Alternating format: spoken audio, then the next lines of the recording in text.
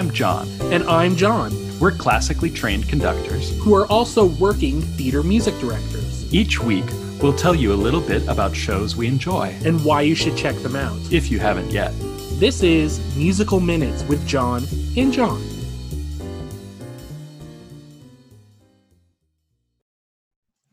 Hello, John. How are you today? I'm doing well. How about you?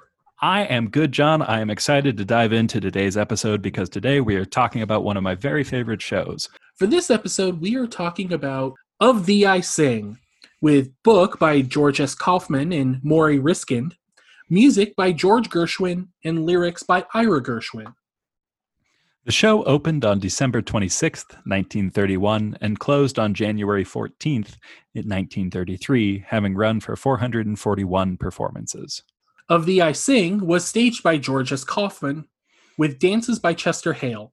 Charles Previn, who you may know as Andre Previn's father, was the music director, and Robert Russell Bennett and William Daly provided the orchestrations. The original Broadway cast included William Gaxton as John P. Wintergreen, Lois Moran as Mary Turner, Grace Brinkley as Diana Devereaux, and Victor Moore as Alexander Throttlebottom. Of Thee I Sing was the first musical to be awarded the Pulitzer Prize for Drama, but on the merits of its book, not its music. George Gershwin was specifically not credited in the award.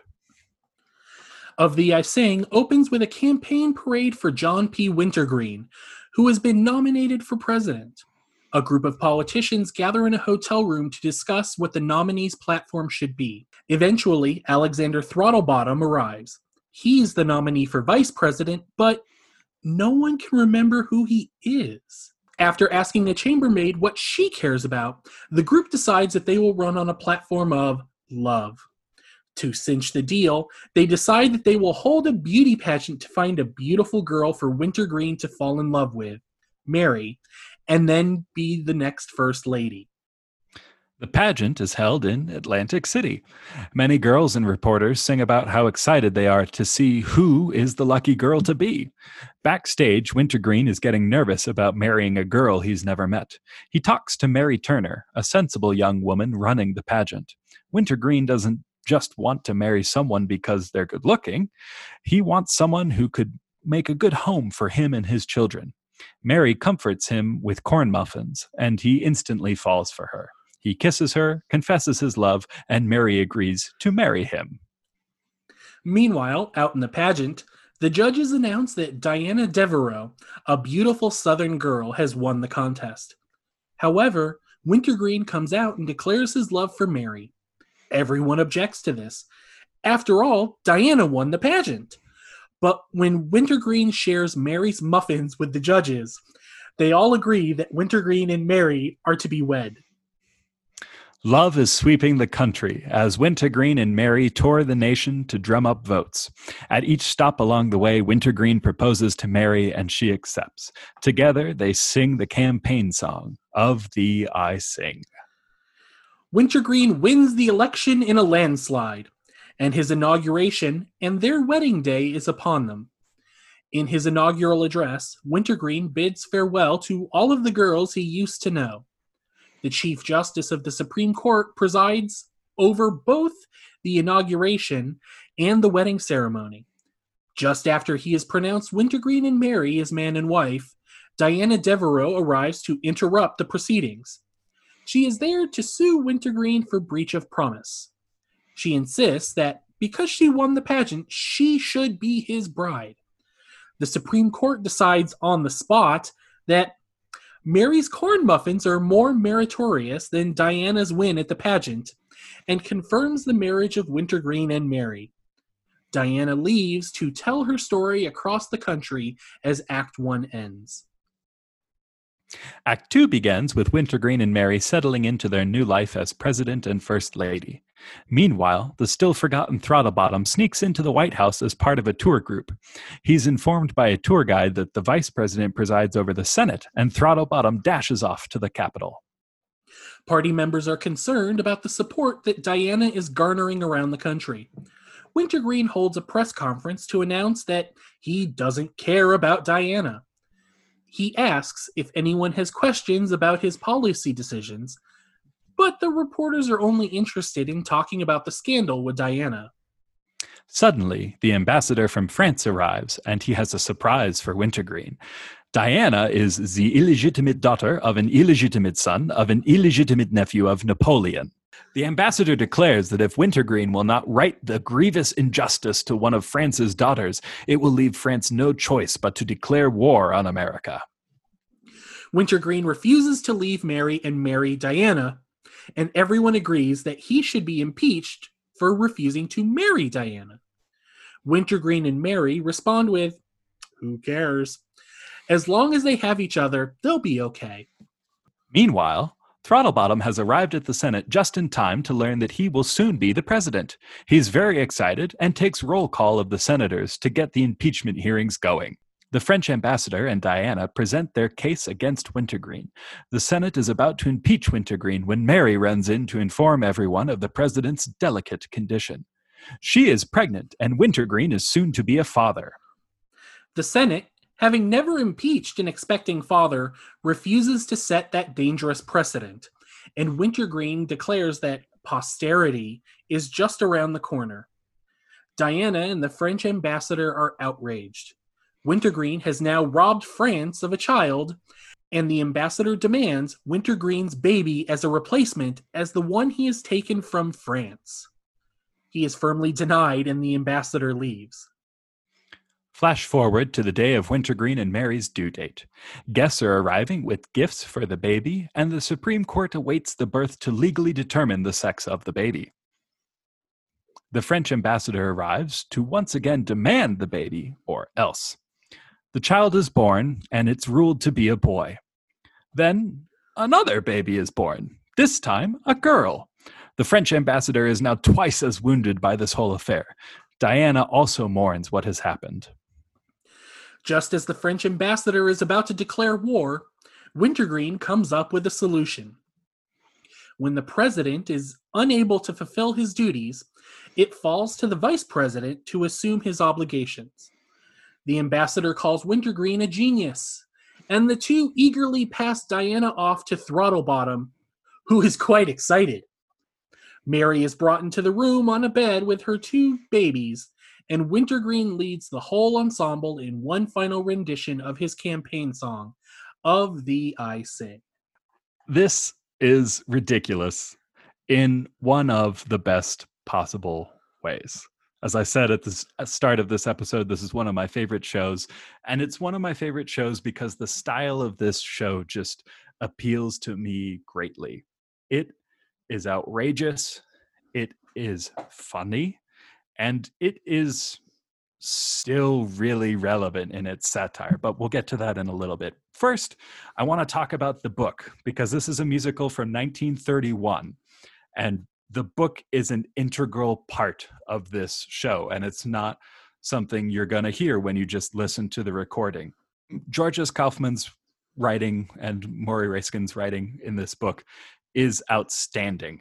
And it's very much in this sort of just post-vaudeville style of just fast-paced joke after joke after joke after joke. And it is just constantly hitting you. If you want to get a sense of what the style of writing and the timing is like, check out the Marx Brothers film, An Evening at the Opera. There's a great scene, you can see it on YouTube, where they're all cramming into this tiny little room on a boat. And people just keep coming in, and they just keep letting them in. And literally every line in that scene is a punchline.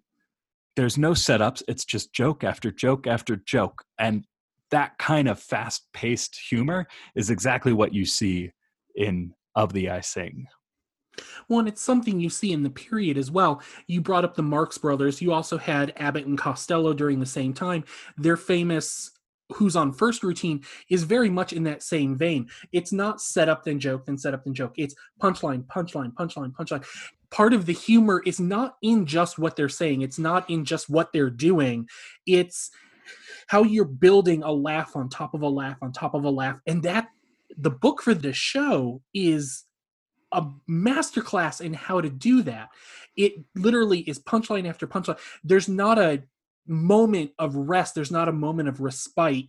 It just keeps going, and it's on the audience to keep up, which adds to the humor. Because let's be honest, you called this plot a bit silly. I feel like you're understating a bit. Honestly, I feel like if you had pitched this plot to Gilbert and Sullivan, who always will, in my mind at least, have that special pedestal of just beyond the pale silliness in their plots, that on first glance they'd look at this and go, okay, no, that's probably a little bit too out there. But it works. It's funny. It's topical, as you said back then, and as we'll get into in a couple minutes, it's still a little bit topical now. But it shouldn't work. It's too nonsensical. It's too farcical. But the genius of Kaufman's writing is that it does. It totally doesn't. I just want to correct myself. The Marx Brothers film is a night at the opera, not an evening at the opera. And you can search crowded cabin scene and it'll pop up, give you a perfect example of what this kind of writing is like. But I also just want to quote a little bit of the book so that you can really get a sense of how fast paced it is. This is just from that first scene when Throttlebottom finally arrives to meet with the senators. And he comes up to them and he goes, "I don't want to be vice president. I want to resign." "Why, you can't do that. That's treason. Absurd, sir. Why don't you want to be vice president? That's a good job. It's on account of my mother.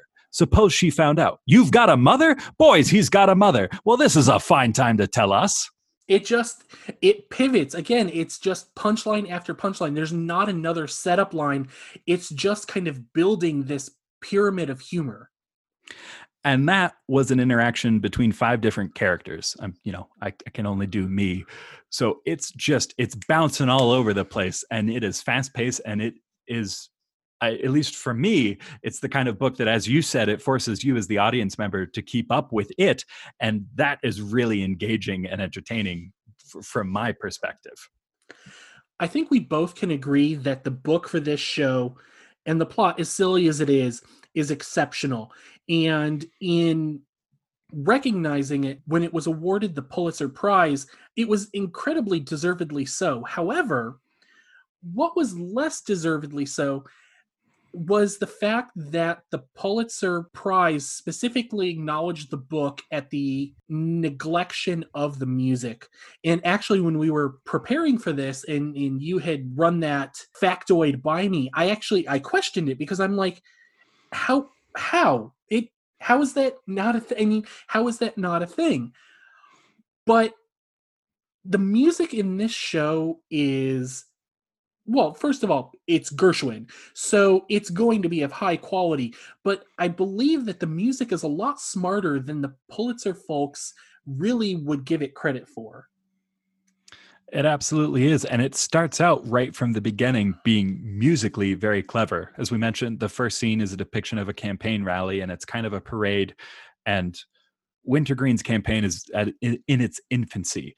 And so they don't have a campaign song yet. And one of the things you hear in the first number is different little fragments of different campaign songs that would have been known to people in the 30s and are often still recognizable to us today. And that's just that depiction of the fact that we don't know what the campaign song is yet. It's bouncing all over the place. And so much of that is the Gershwin kind of style, where he pulls together these fragments and out of it comes a whole. We see it in so many other of his songs as well. Though I am going to take this a little bit on a tangent, and also I want to make it clear that as deserved as Kaufman's lauds are for this show, there's someone that's kind of overlooked, and that's Ira Gershwin. And I feel like that's kind of apropos of the entire Gershwin legacy. So you've got some of this iconic music from Of Thee I Sing and Girl Crazy. I've Got Rhythm, Embraceable You, Of Thee I Sing. These are all incredibly iconic songs that, even as someone who is not well-versed in music theater, would probably know them. And they're all credited to George Gershwin. Well, he wrote the music. I've never understood this concept of why Ira Gershwin is kind of overlooked in so much of this. His lyrics for this show are brilliant. just hands down. You have three aspects to when you're writing a musical. You've got the music, obviously. You've got the book, which is just as important as the music. But you also have the lyrics for the music, which in so many cases, and if you think about it throughout history, is always done by someone who's not writing the music. And we've got famous pairs in history. Rodgers and Hammerstein, Lerner and Loewe, Pasek and Paul. Why do we never talk about the Gershwin brothers? Why is it always just George Gershwin and not George and Ira? That is a point very, very well made, though I will say that the Pulitzer Prize did credit Ira. They just left out George. And I think this is me getting anecdotal, but I'm fairly certain I'm remembering this correctly, that Ira, because of the slight to George, actually kept his Pulitzer in the bathroom from Of Thee I Sing. If that's not family love, I don't know what is. So we talked about how the show still feels very timely, and you can get really specific in certain lines, or you can just take the broader political satire. Let's look at the fact that here we have a president who's marred by issues in his social life with refusing to marry Diana, and that's all the press wants to talk about. They don't want to hear about his policy decisions. They don't want to hear about the actions he's taking. They just want to know, what are you doing about this issue with Diana Devereaux? I mean, that's still very relevant today. There's a point when Diana shows up and is interrupting things. The chorus says it's dirty tricks of Russia, a communistic plot. That still feels very relevant today. The show just, I mean, the style and the writing has aged, but the content still right up there in its relevancy.